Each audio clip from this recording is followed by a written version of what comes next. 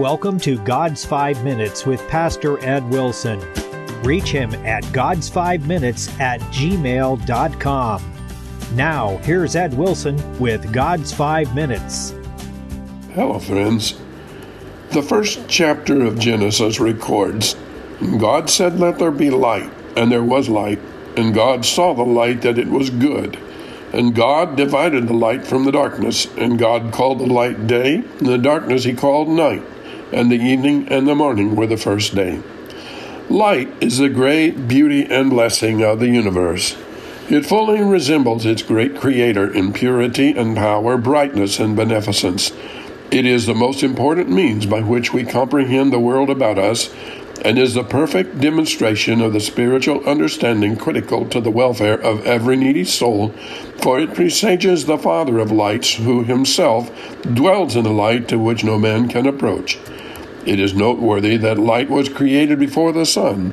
It is as if the Father chose to set light and darkness in juxtaposition in the earliest stages of his creative design as a demonstration forever of the distance between the unfruitful works of darkness and the pure behavior that dares expose all thoughts, motives, actions in the clear light of day. The relation of good and evil are perfectly characterized by light and darkness, which are incompatible, for when light shines, darkness cannot exist. Notice how God appointed a time for both, which he named day and night. Night takes its turn with the day because it has its use, for as the light of the morning befriends the business of the day, so the shadows of the evening befriend the repose of the night and draw the curtains about us that we may rest the better. God has thus divided time between light and darkness as a daily reminder that this is a world of mixtures and changes. In heaven there is perfect and perpetual light and no darkness at all. In hell, utter darkness and no gleam of light. In that world between those two there is a great gulf fixed, but in this world they are counterchanged, and we pass daily from one to another, that we may learn to expect the like vicissitudes in the providence of God, peace and trouble, joy and sorrow, and may set the one over against the other, accommodating ourselves to both as we do to the light and darkness, bidding both welcome and making the best of both. God gave day and night names as the Lord of both, for the day is his, and the night also is his.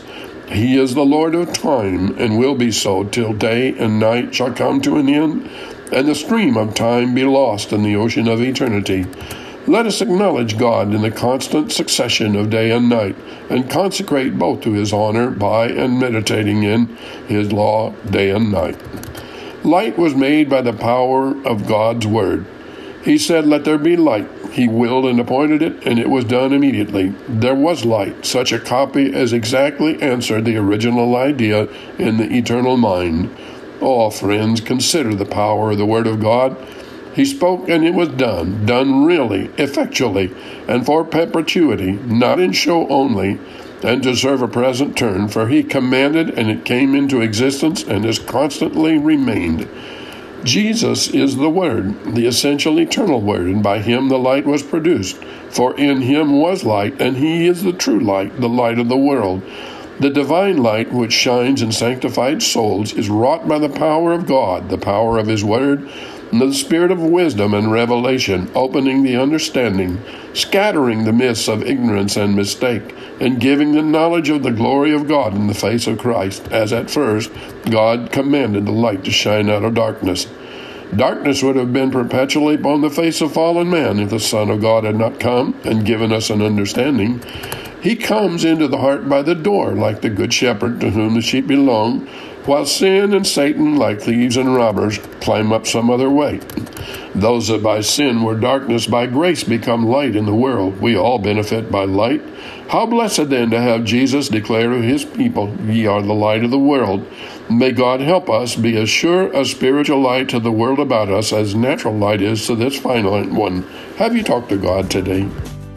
You have been listening to God's 5 Minutes with Pastor Ed Wilson.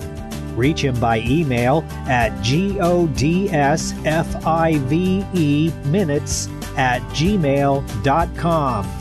Tune in next time to hear more encouraging thoughts from God's Word on God's 5 Minutes with Pastor Ed Wilson.